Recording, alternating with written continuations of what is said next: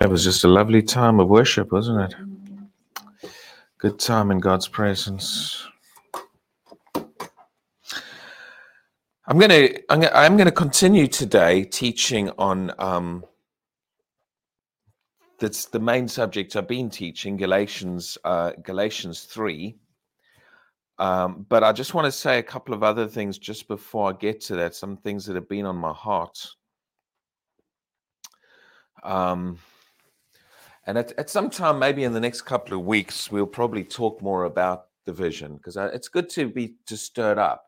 And I know everybody's here and everyone's part of connecting up and coming to this church, and people connect up online and come to the other meetings we're doing because you're hungry, because you're connected up, you believe God has something for this nation, and there's things that we want to see God do across the United Kingdom and also the world. But you know, I have a heart and passion for this nation. And yes, I want to see God move across the world. Of course I do. But I don't want to see God move in the other places, but not here. Sometimes people get so excited about everything else that's happening everywhere else, but not as much happening, maybe locally. But I'm hungry to see God move. I'm hungry to see God do some things. And I believe he wants to do some things in this nation. Amen. I believe God wants to move and manifest. And I don't want to, if I start talking about certain things, I'll end up taking the whole teaching, just sharing things, because many people know we're living at a crucial time in human history. We're living at a really crucial time. I don't believe we're that far from when God's going to wrap some things up. And like I said, I don't want to talk too much about that, because if I start to, I'll just take 20 minutes just to talk about that. But I do want to get to the bit of my subject. But I just wanted to share some things before I talk about the redeemed from the curse subject, particularly related to the Word of God, because it's been going on in my mind and in my heart a lot recently. Many Christians don't value teaching of the Word like God wants us to value it. And I'm not pointing specific fingers. I tried to make that as a very general statement. I know the people here are hungry. So I'm just saying there are Christians that don't value teaching of the Word in the way that God wants us to value his Word. Do you know that there's a scripture where Jesus talks, I'll paraphrase this, Jesus talks about the fact that let me paraphrase it this way: the things that are of low importance to man are very often of great importance to God. And the things that we despise and do not, did I say that the same way around? The things that are of importance to us are often not of great value and importance to him. Not because he doesn't care about us, but the things that we think are the most important, he often thinks that's not the most important. Do you remember when Jesus' disciples, when he sent them out, 2 by 2, was it? And said to them, go and heal the sick, different things. Remember when they came back, they were so excited. And you know what they said to him? They said, Lord, even the demons are subject to us in your name. Do you remember that? Did Jesus go, whoa, that's amazing. Well, you guys have just graduated to the highest level of spirituality ever because you cast a demon out. Did Jesus say that? Was Jesus highly impressed at what they were impressed with? You know what? The way I read that passage, I get the impression Jesus gives a very casual shrug of the shoulder. And he goes, I saw Satan fall like lightning from heaven. In other words, it's like, woohoo, so what? That's the way am I wrong to look at it like that? It's like he's not that impressed that they were able to cast demons out. Why? That's supposed to be standard ABC Christianity. We're not supposed to stand in awe of the person who can do some of these things. We're all supposed to be doing that. Jesus talks about these signs will follow the greatest and most spiritual amongst you. These signs will follow those who believe. So Jesus was not that impressed when they could cast a demon out. Now, this might shock some people, but God's not that impressed when you can prophesy. God's not that impressed when you pray for someone and they get healed. Because he expects all of us to be walking in that. He's not that impressed when power flows through you. He put the power there. He wants it to flow through you. Do you know what really impresses God? Do you know what really, really stands out to him? Is when people can simply follow what he said. Follow his word. That stands out to God far more than all the big things we are impressed about. And there are a lot of Christians who get caught up in running after manifestations. They chase after manifestations. The Bible didn't say chase after manifestations. It said manifestations should be chasing you. These signs will follow. In fact, when Jesus encountered people who were running after and looking for manifestations, they said, show us a sign. Let's see how impressive your ministry is. Show us a sign. Jesus, he looked at them and said, basically, no. He said, an evil and adulterous generation seeks a sign. What generation seeks a sign? And did that only apply in that period of time when Jesus said that, or does that always apply? An evil and adulterous generation seeks a sign. So what happens when that's what we're seeking primarily? Then we have to ask ourselves some things about it in context of that scripture.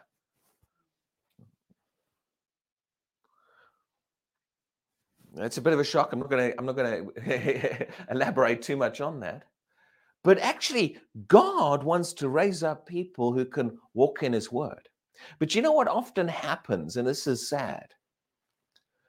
I think this saddens the Father, is that there are a lot of people that are running after all the manifestations these days, but the moment the word comes into their life, they reject it. They either won't be corrected by it, they won't receive it, or they couldn't really be bothered with it for whatever reason. It's not that important to them. They run after all kinds of other things. Is that the kind of Christianity that impresses God? It's not. It's not. You know, many people are crying out for a move of God, a revival, a manifestation of God, God move. But actually, they're crying out for it on their terms. Lord, do more prophecy, do more manifestations. That's what they class as a revival. And actually, I believe God is wanting to raise up a generation more so than ever who will walk in the truths of his word. Because actually, when his word is given the place that it's supposed to have, the manifestations will follow us. We are supposed to be walking in a higher place in God. Yeah, God's called us up to a higher place. The body of Christ, so many Christians are functioning on a far lower level. We're functioning on a much lower level of the things of God, and we're being impressed with low-level stuff. There is a way to a higher place that he's called us to. Do you know what the way is? Anyone remember Isaiah 55, verse 8? For my ways, can anyone quote it for me? My ways are not your ways. Neither are my thoughts your thoughts. In fact, let's go there for a minute. There's some things I just want to really stir us up on and get out about this. It's just been on my heart all week, and then we'll get on to, if there's time.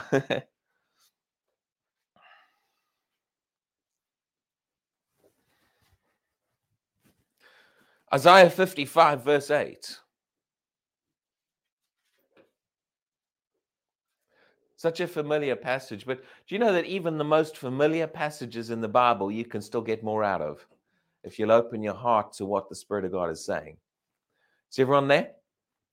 Isaiah 55 verse 8, for my thoughts are not your thoughts. Who's talking here? This is the Lord, yeah? Does he think the way we think? Well, actually, some of what I've just been saying a moment ago is part of him not thinking how we think.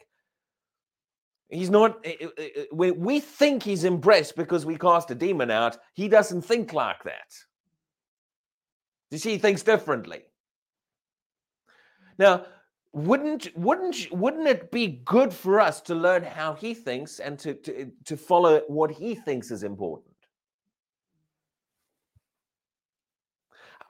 How many of you have ever had kids? And as a parent, you think to yourself, my thoughts are not your thoughts. Whereas my ways are higher than your ways. And your kid, the things that your kid's very impressed with, you kind of, oh, yeah, that's great. But inside of you thinking, it's not really actually that impressive. Yeah? Am I wrong? Because kids are impressed with the simplest of things sometimes, and you kind of you amuse them, but then in reality you think it's not as impressive as they think it is. That's what it's often like with us and God. He knows what really matters and is of value. Yeah, yes. But does that mean everybody's automatically walking in the mind of Christ? But that the same New Testament talks about renewing your mind. Okay? My thoughts are not your thoughts, nor are your ways my ways. The way we do things is not always the way he would do things, yeah? This is why it's so important to be led by the Spirit, because we want to find out if he says do it a particular way, we want to do it his way. Amen? But now, after saying this, notice what he says, verse 9. For as the heavens are, what's the next word? Higher than the earth, so are my ways, here it comes back to his ways, my ways higher, you see he repeats higher again, than your ways, and my thoughts than your thoughts. The implication is there, my thoughts are higher than your thoughts, yeah? Now, I believe God's calling us higher. Look, here he talks about something higher. I believe God's calling the body of Christ to function in a higher place.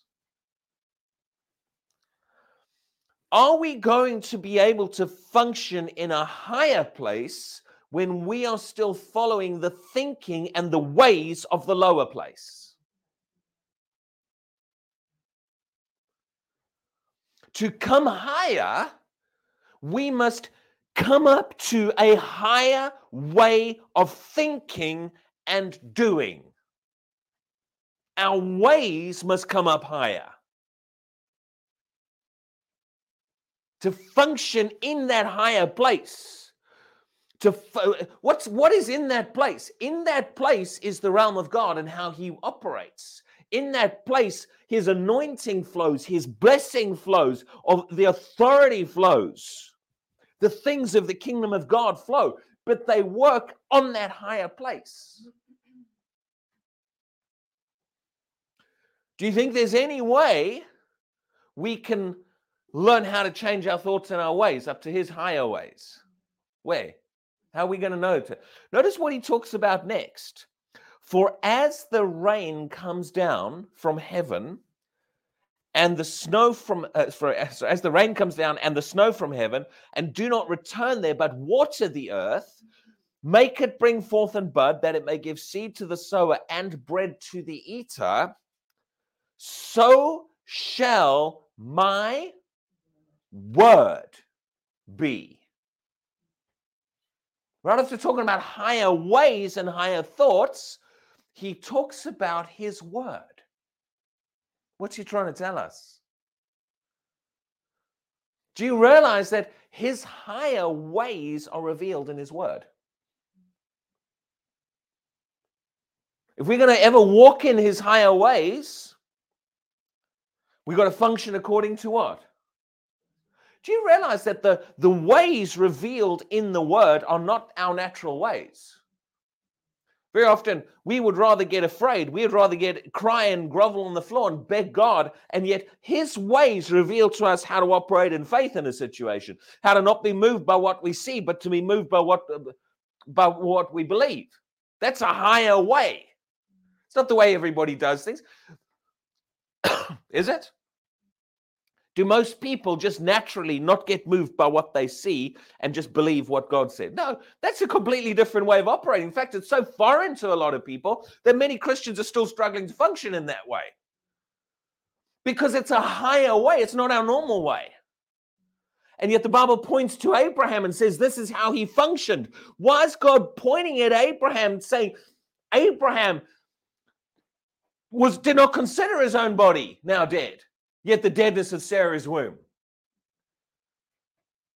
But he was fully convinced that what God had said he was able also to do. What's God trying to do when revealing on that passage in Romans 4, for example? He's showing you how the higher way operates. And what do we keep doing? We keep pulling back onto a lower way, and we want to function there.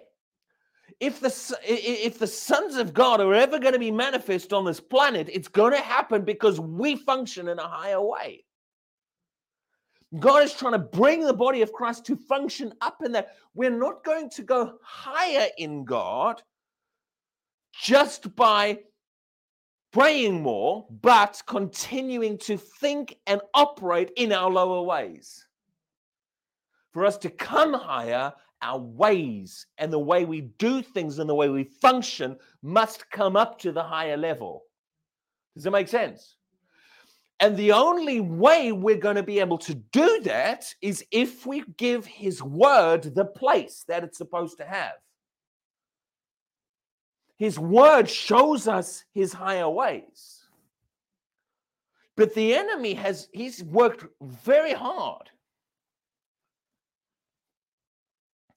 at building into Christians mentalities that are going to keep us out of the word. The enemy does not want the church operating in the word of God. He'll do everything he can to try to get in the way of that process. Why? He knows that's the one thing that'll take us onto a higher level. It's what he pointed to when he said, my ways are higher. He said, so shall my word be. He's trying to point us what we need to operate in. Now, one thing, this is partly why this has been going on in my mind and heart a bit this week, but one thing that I've had multiple Christians say this to me this week and over the last week or two. They've said, well, you know, if you get too much word, you'll dry up. The word will dry you up. Oh, my word. And people, I've heard that phrase repeat. People have said the word, if all you have is the word, you'll dry up. If all you have is the spirit, you'll blow up. If you have the word and the spirit, you'll grow up. And we repeat and we repeat and we repeat, having no idea that what we are repeating is directly opposite to what God said. You know what happens when we start to repeat and believe something that's opposite to what God said? We get it into our thinking, we get into our believing, and then we become convinced something is true that is directly opposite to what God said. And then it gets taught, it gets preached. And then we're preaching man's ideas, not the word of God. I want to challenge you something. Nowhere in Scripture does the Bible say the word will dry you up. There's a lot of Christians, teaching's dry. The word's dry. Who do you think wants them to believe that? Because if they think the word's dry and teaching's dry and you get too much teaching, it'll be dry. No, we don't need that. We're all going to dry up. We need to go where the real stuff's happening. And he sidetracks Christians away from the word. Do you know what? I can quote you multiple verses right now where God shows his word is what brings wet to a situation, not dry. Psalm 1 says, the man who meditates in his word, in his law, day and night, will be like a tree planted by the rivers of water. If what somebody is hearing is dry, then I got to question whether it's the word. Now, the things of the intellect of man will be dry, even if it's taught as the Bible. The traditions of man, legalism will be dry, but the true teaching of the word brings life, doesn't bring dryness. What did he say in this passage here? My thoughts are not your thoughts, my ways are not your ways, my ways are higher than your ways. Then he says, for as the rain comes down from heaven. And what's he about to compare to being the rain? The very next verse, so shall my word be. So he says his word is like the rain. Does that sound dry to you? So when we think, I'm not saying here, but when Christians begin to think and believe the word is dry, do you realize they are thinking directly opposite to God? And that thinking keeps many people out of the word. Because they don't value teaching, they don't value getting around the word, they don't value sitting, hearing the word taught, because all they think is, well, that's a dry meeting. And the enemy uses this strategy to keep vast portions of Christians out of the word and out of being taught. Because they'd rather run to what they class as being an exciting meeting rather than well, that's a dry meeting, all they do is teach there.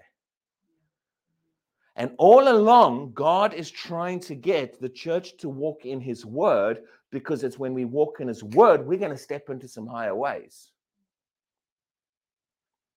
But as long as we this is why you've got to be careful about just saying and repeating phrases because they're popular.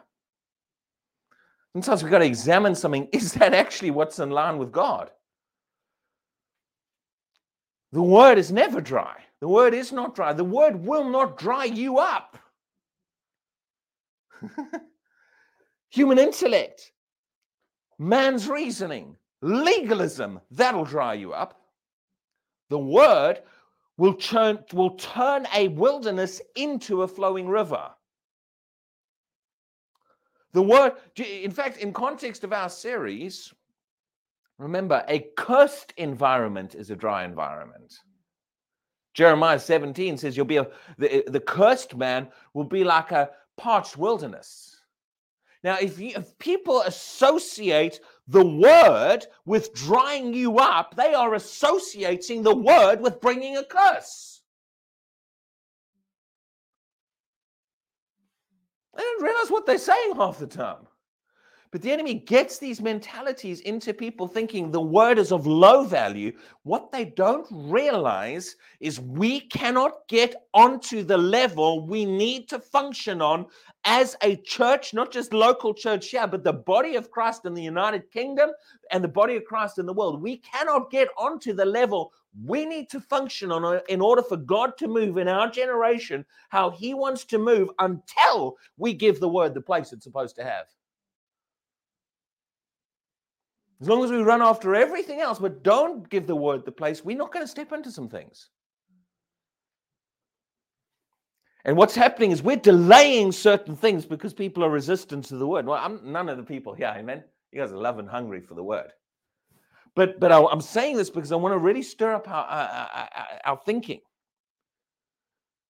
When God begins to say, walk in my word, give my word place, get in my word day and night. In fact, he says that the person who gives the word, their whole life will be transformed into a fruitful, blessed environment.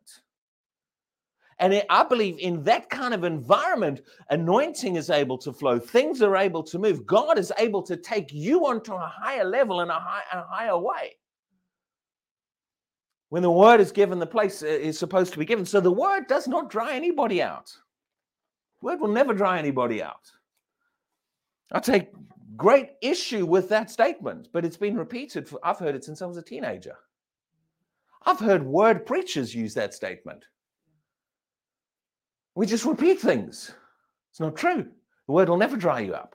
If you're getting dried up, then I have to question whether either what you're hearing is the word or whether you're just filtering it all through your mind and it's never getting into your heart. Your intellect or reasoning, something's blocking it. Or maybe what you're not hearing in the first place is the word. Because what will the word do? Turn your life into a flowing river. Turn your life into a blessed environment. And the people say, but we want the Spirit. Do you realize that the greatest move of the Spirit that there is when the Spirit moves with the Word?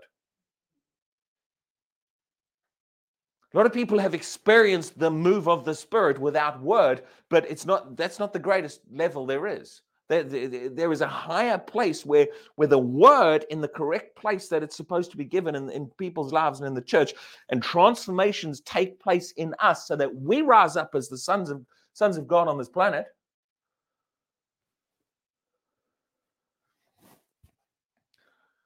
But that's when the Word is able to do that, then you'll see some of the greatest manifestations of the Spirit. Amen? Anyway, let's go to Galatians 3.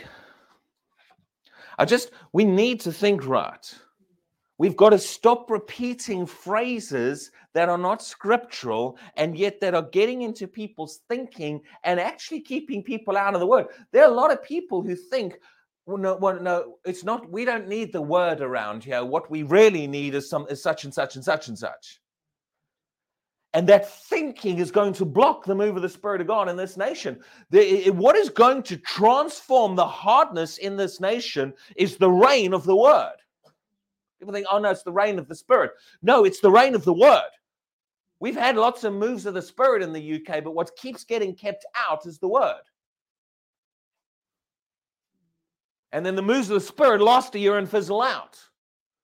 To have a sustained move, to have a transformed environment in the spiritual environments of the UK, the Word has got to be given the place it needs. Amen? Let's go to Galatians 3. That was just a bit extra today, but it's been just going round and round, and I thought, it's going round in me, we might as well say it. But I know you guys value the Word. You guys love the Word. Galatians 3, verse 13. Let's get to our series a little bit. It'll be a shortened bit on the series because I took a lot of time on the other stuff. Galatians 3:13. Christ has redeemed us from the curse of the law. Is that good news? A lot of Christians are not as excited about that as they should be. One reason, because many Christians don't know it. Many Christians know they're redeemed. They don't know they're redeemed from the curse of the law, because they don't really know what that is. There's vast groups of Christians that don't know what that is at all. There's ignorance. Okay? But even some Christians who've heard we're redeemed from the curse of the law have never really explored the depths of it and what that means. Some Christians have heard, well, they've heard a summary. Well, we're redeemed from spiritual death, poverty, and sickness. Whatever order you want it. Sickness, poverty, and spiritual death. Okay? And every time you say I'm redeemed from the curse, oh, yes, we're redeemed from the curse. We're redeemed from poverty, sickness, and spiritual death. And they quote the summary, but they've never looked at the details. But if you go into the details in Deuteronomy 28 and other passages, what the curse actually is, it's eye-opening. God gave us the details because he wants us to understand the details. God didn't give us the details so that we could create a summary and only ever repeat the summary. It's good to have a summary of things, but also get into the details. God wants us to know what the curse of the law is, how it functions, how it shows up, and then he wants us to know we're redeemed from it. We're free from it. We don't have to have that. We need to be able to recognize those things manifesting. That's the curse. I don't have to have that in my life. But then what did he say for the rest of it? Christ has redeemed us from the curse of the law, having become a curse for us. He took the judgment on him, so we don't have to have the curse. We're now made the righteousness of God, and the righteous don't get the curse. For it is written, cursed is everyone who hangs on a tree. Verse 14, that the blessing of Abraham might come upon the Gentiles in Christ Jesus. Well, that's us, isn't it? That we might receive the promise of the Spirit through faith. Do you see that there's two sides of this? I know I keep repeating this, but it's important. Did Christ just redeem us from the curse and then leave it at that? No, there's two sides. Many people, there's a lot of Christians that have heard they are redeemed from the curse, but they've never really heard much about the blessing.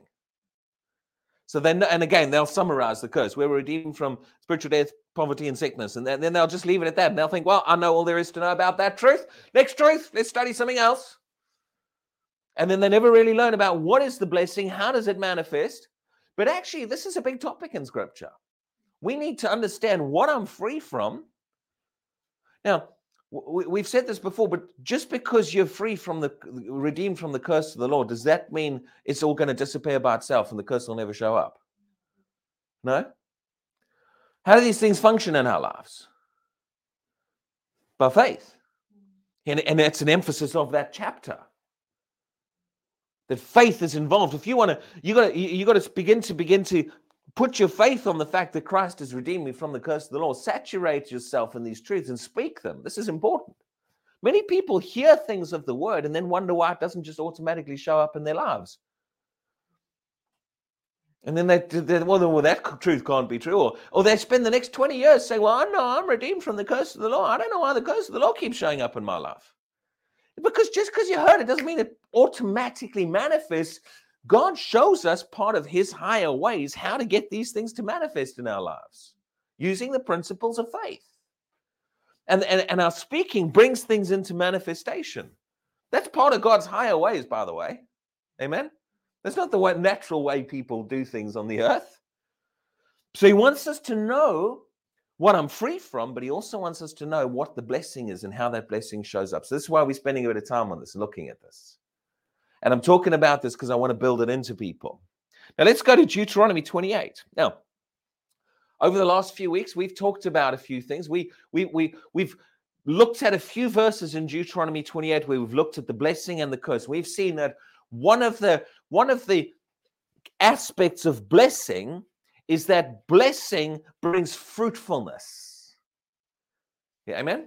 Whereas the curse destroys all the fruit.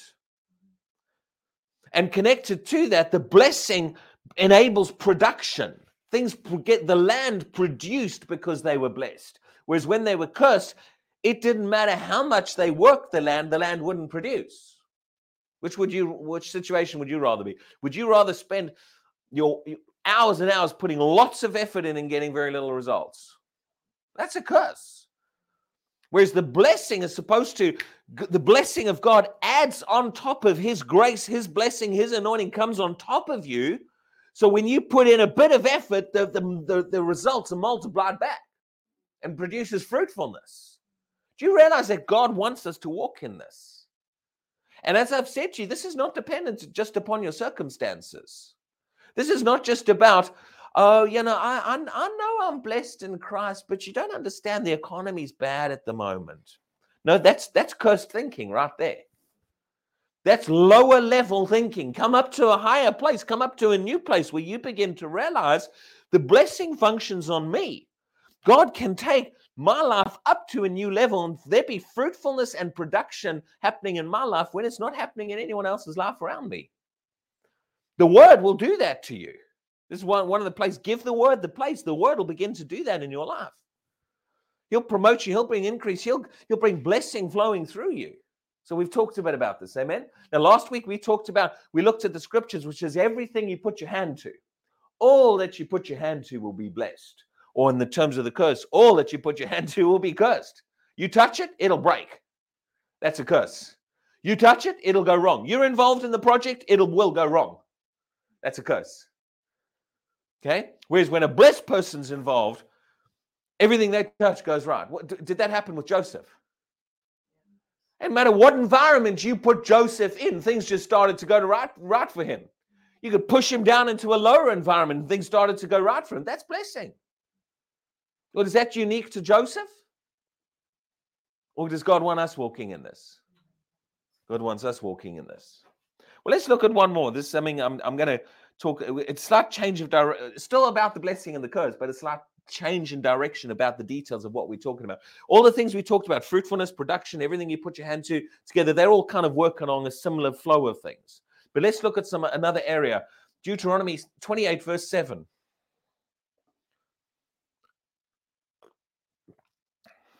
the Lord will cause your enemies who rise against you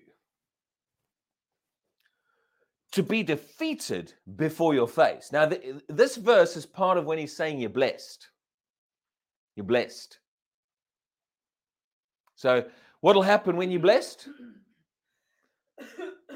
Does he say when you're blessed, the enemy will beat you?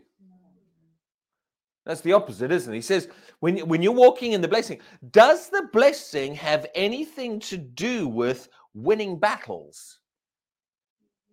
And when the enemy attacks you?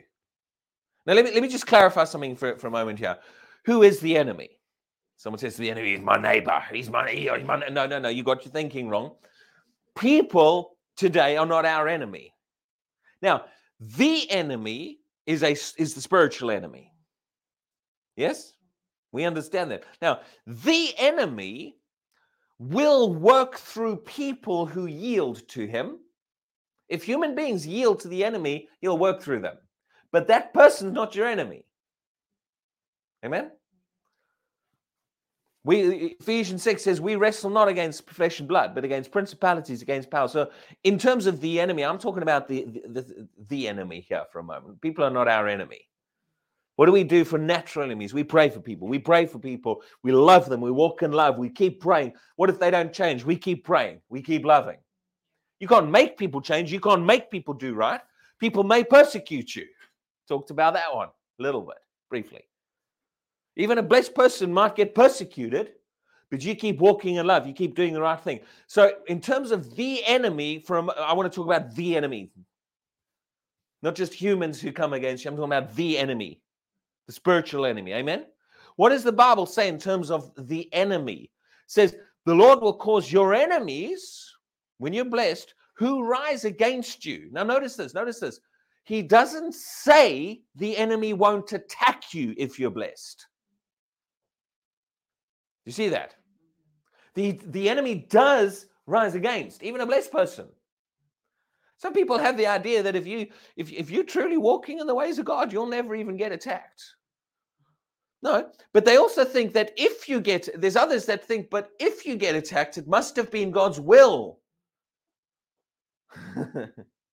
There's an enemy who brings some things, but what does he say? So the enemy might rise against you, but when the blessing is functioning on your life, what will happen? He says, the Lord will cause your enemies who rise against you to be defeated before your face. What does before your face mean? Right in front of your eyes. You'll see it. Right in front of your eyes, the enemy and his attacks that come into your life. That blessing. Does the blessing of God upon you have anything to do with victory and winning battles? Well, it does, doesn't it? Do you see that the blessing covers a lot of categories? This is what people do. We've not realized the value and importance of walking in the blessing because we just think blessing is one of the things. Actually, he shows you blessing affects meeting your needs, affects the work of your hands, affects your life. And now we're seeing it affects your enemies and the battles you're going through. He also talks about, we haven't covered this one, it affects the physical condition of your body, the health. Blessing and cursing is involved in health.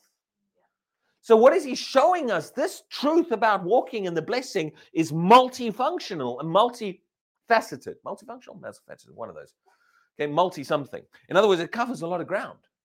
So get this truth working in your life and it'll benefit you in multiple areas.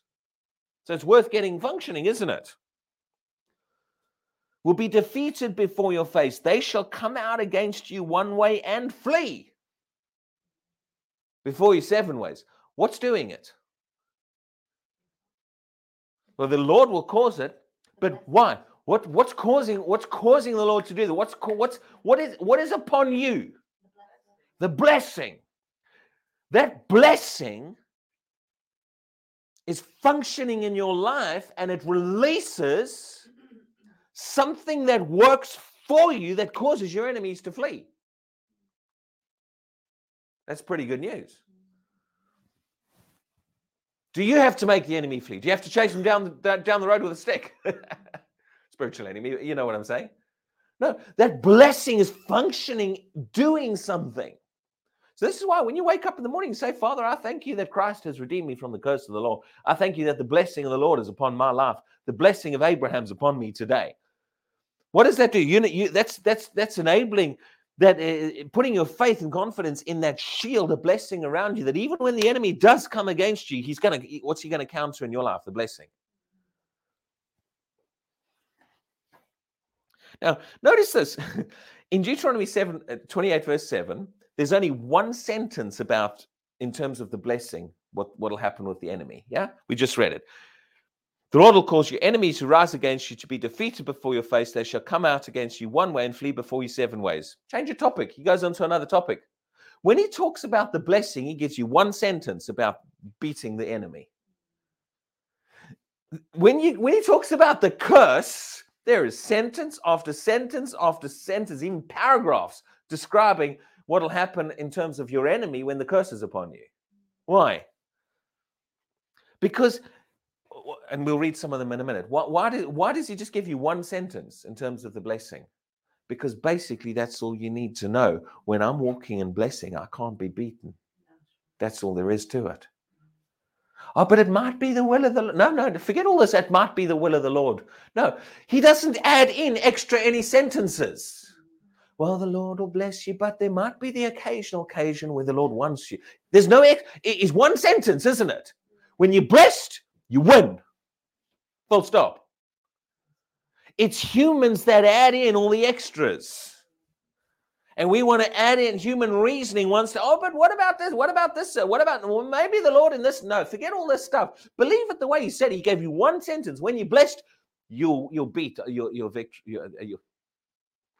You'll beat your enemies. You'll walk in victory over them. They'll flee.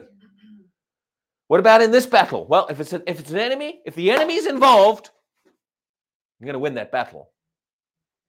Can we, as the people of God, walking in the blessing of God, be assured that as we are walking in this place of blessing in our lives, we're going to win the different battles that come our way? Do you have to be afraid of a battle? If you already know the outcome of the battle, do you have to be afraid going into the battle? See, the reason Christians are afraid going into the battle is they don't have their confidence about the end of the battle. They think they might get defeated. Build into your mentality, my God, I can't be defeated with God when the blessing's functioning on my life. If I get defeated, it's because I'm not walking in that place of blessing. In the blessing, there's victory. Do you know that the Bible says when Jesus went to the cross, it says, for the joy that was set before him, he endured the cross. Capture this. I'm not saying the cross was easy for him, but understand this. He went into the battle knowing the outcome. And because he knew the outcome, he was able to endure the cross. That is, he grabbed a hold of something on the other side. For the joy that was set before him, he endured. What's that? When David faced Goliath, was there any thinking in David that he was going to lose that battle? You never know. We're just going to try really hard in this battle. David knew his covenant. David knew his God. The more I study this, I personally believe David knew he was blessed as well. He knew the blessing of Abraham was upon him because he was of the seed of Abraham. He knew when I go up against that enemy, I can't lose. There's a blessing functioning in my life. So he went into that battle knowing there was no option of losing it. So he went in fearlessly. So all I've got to do is pick up a stone and throw it at him. I've said this jokingly, but it's not really all jokingly. He could have thrown a marshmallow at him. He still would have won. Yeah?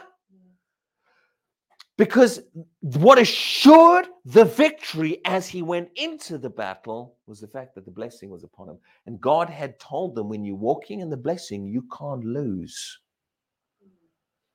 That's good news.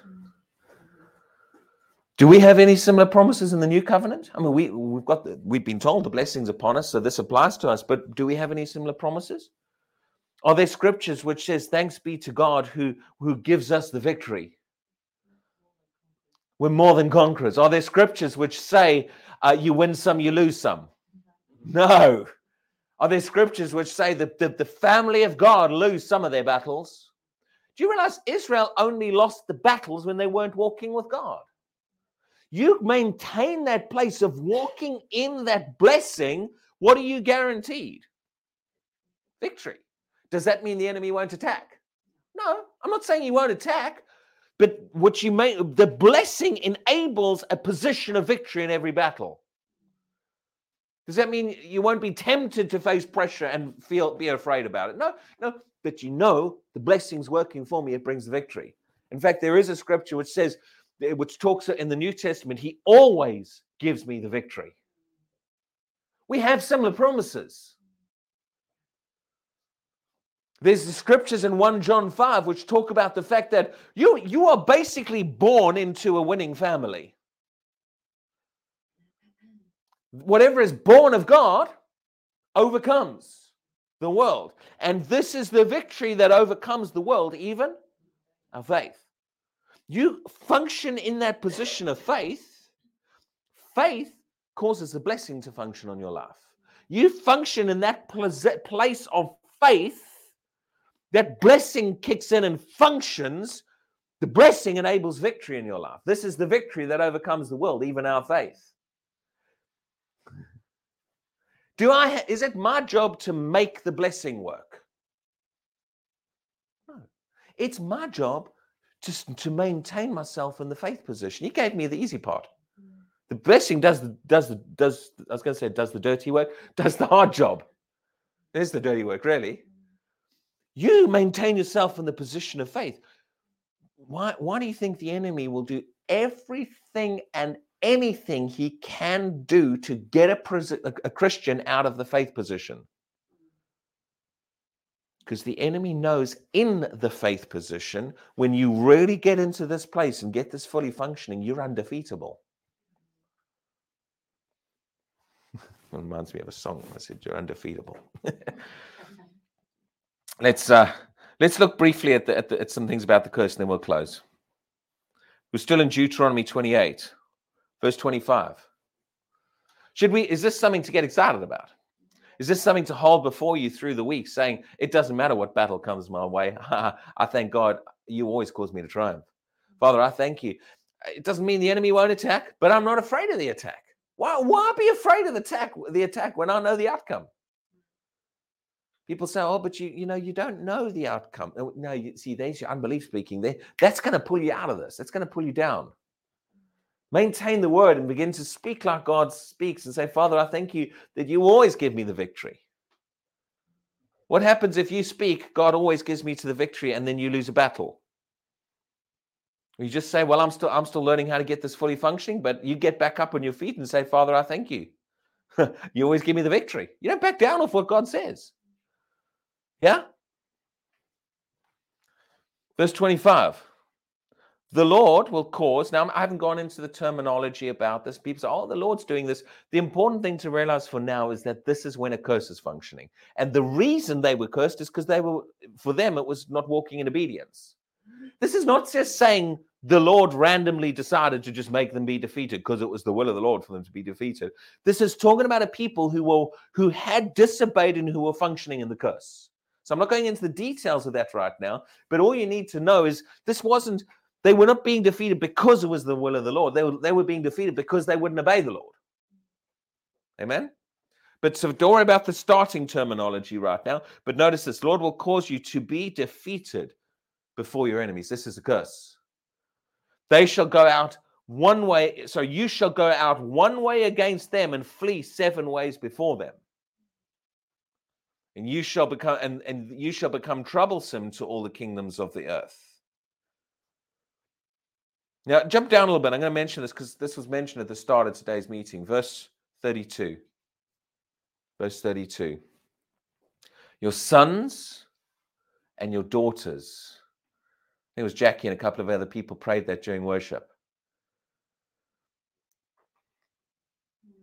Your sons and your daughters shall be given to another people. What's that? Carried away as slaves. Taken into bondage, taken into captivity. Is that okay? Is that okay for the people of God? Is it okay for the people of God who are walking in the blessing to sit there longingly watching their children being taken away into slavery? No. No. He says it's when notice this, verse 32, your sons and your daughters shall be given to another people, and your eyes shall look and fail with longing for them all day long, and there shall be no strength in your hand. Why? It all starts with your sons and your daughters being carried off into captivity, and you're sitting there longing for them. No, you're probably never going to see them again because they have been taken to land far away into slavery. That's the curse. The enemy just being able to come in there and take your family. Because this all relates to the enemy, doesn't it?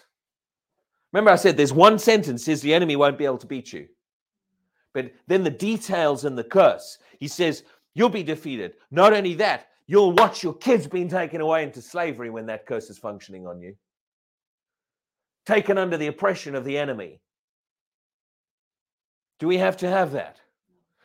And the effect it has on you as you watch longingly, turmoil in your mind, crying, watching them go.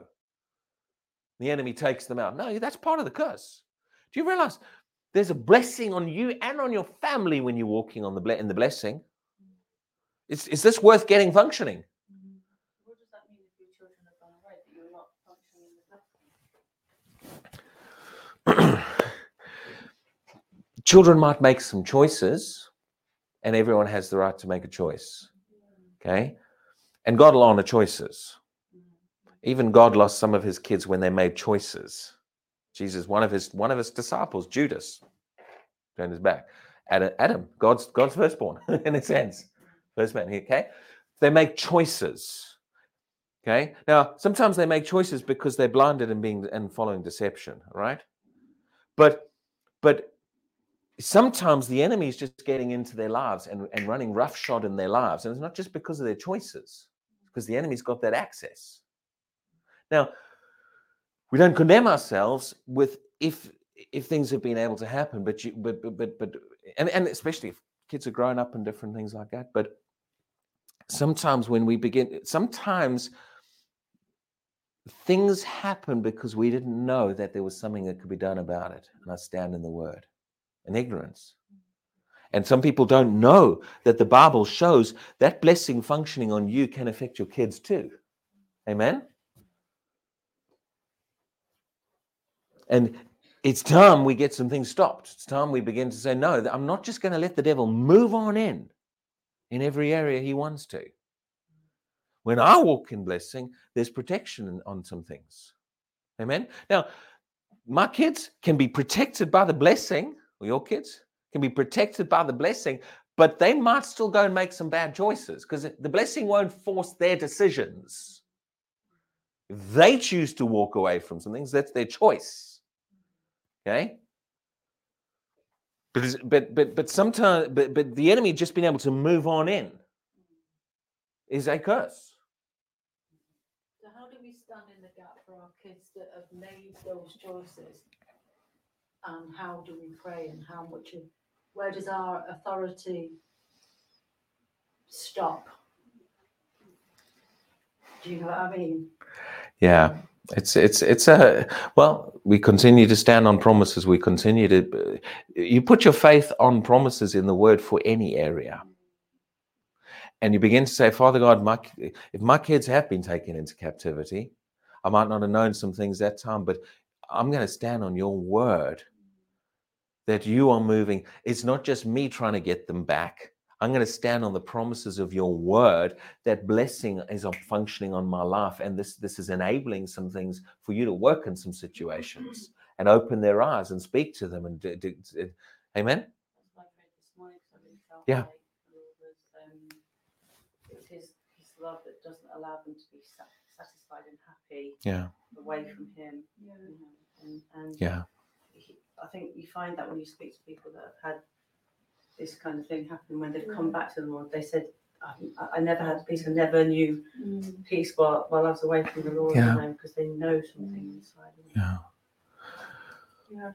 It's something that like I said, every human being has free will to make a choice, and God won't violate choice.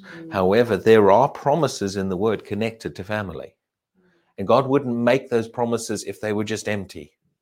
And there's some things we can begin to stand on and say, Father God, you said this.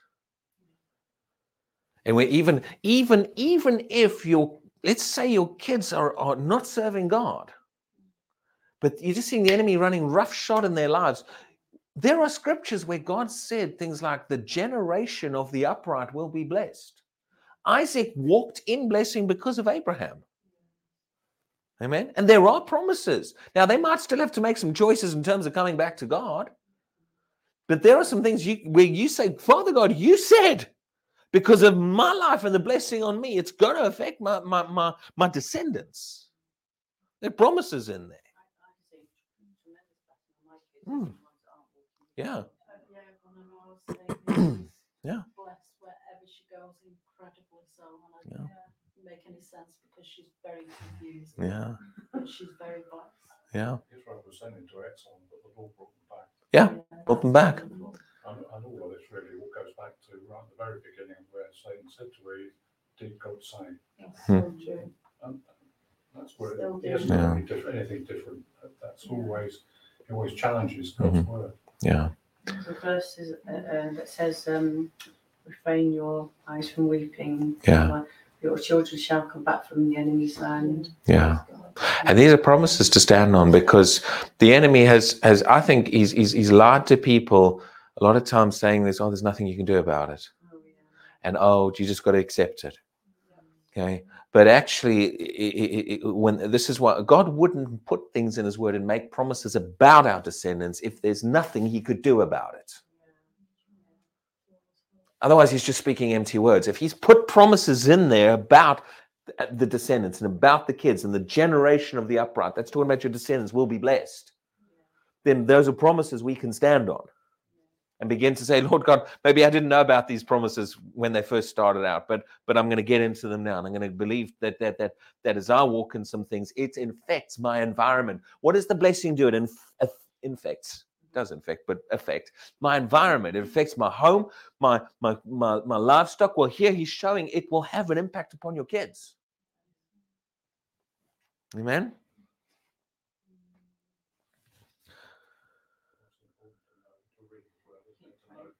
Mm-hmm. Yeah. Ignorance, dangerous. Yeah.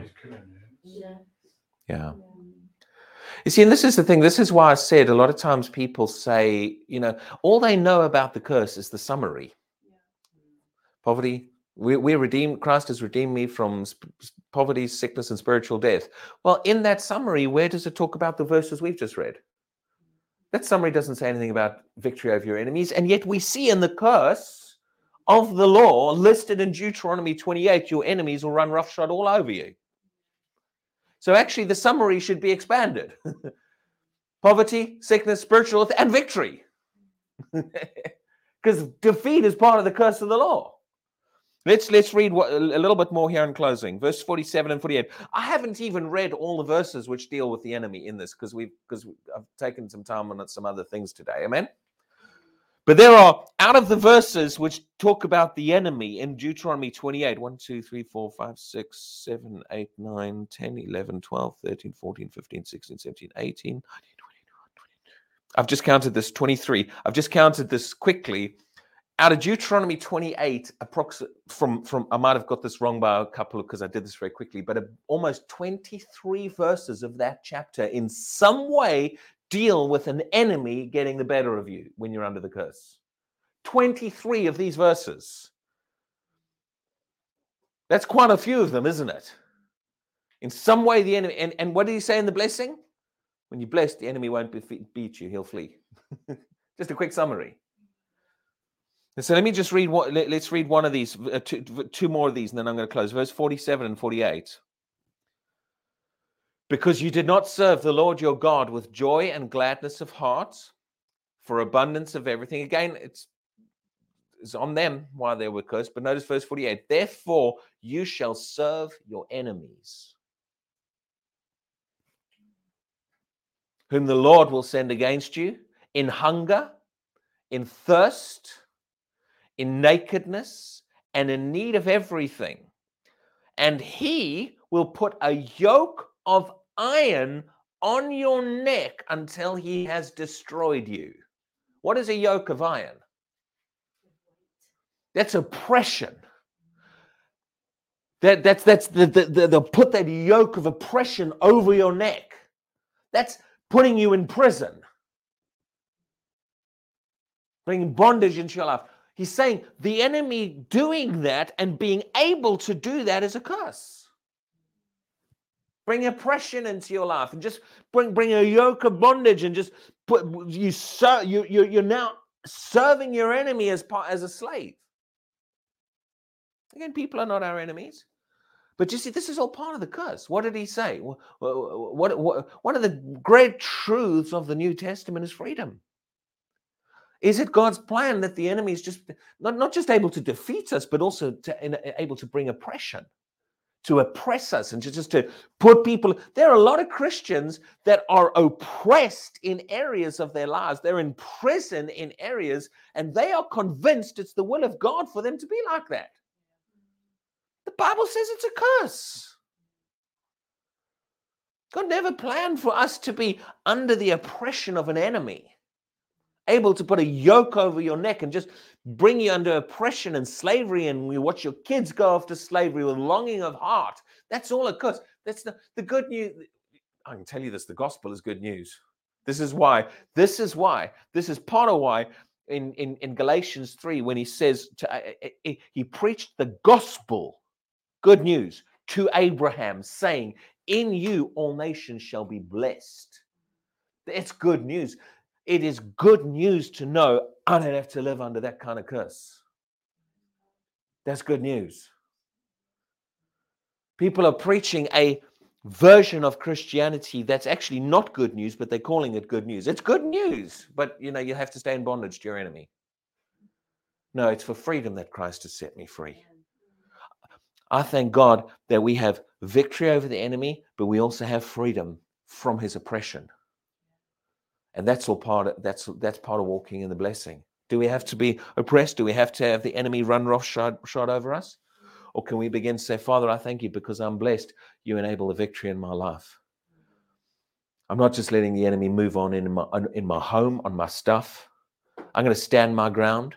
And I'm going to stand on the word of God, and I'm going to thank God. I'm blessed. That blessing is showing up in my life. Christ has redeemed me from the curse. That's why we speak this, amen? Make it part of your daily life. I used to think to myself, my word, I believe in confessing and speaking the word, but I'm like, I forget things. I mean, I'm not saying that as a confession, I forget things. I'm just saying, this is what I'm thinking to myself. I'm thinking, how do I remember to confess protection over my life and healing over my life every day and blessing and provision over my life and protection and 101 other things. And I'm like, by the end of it, I'm like, I've got so many things I've got to speak over my life every day. I don't have time to do this. Until you begin to realize all of it's included in blessing and freedom from the curse. All of it. There's protection. There's everything. Begin to make it a primary part of you. This is why it says a major part of the gospel. Father God, I thank you that Christ has redeemed me from the curse. The curse can't show up in my life in any area. I put my faith on that. I speak that. I begin to thank God that the blessing has protected me from that curse. That blessing is showing up in my life. It's causing fruitfulness. I might not feel very fruitful right now, and I might feel not in a good place right now, but as that blessing functions, it's going to put me over. It's going to give me favor. It's going to bring me into positions that nothing could do by itself, or I could never do by myself. So this is why don't let go of this truth, because it covers so many others. And let's get into that place of walking in the blessing. Amen. Can I say something? Yes. Shall we stop it quickly? Then go for it.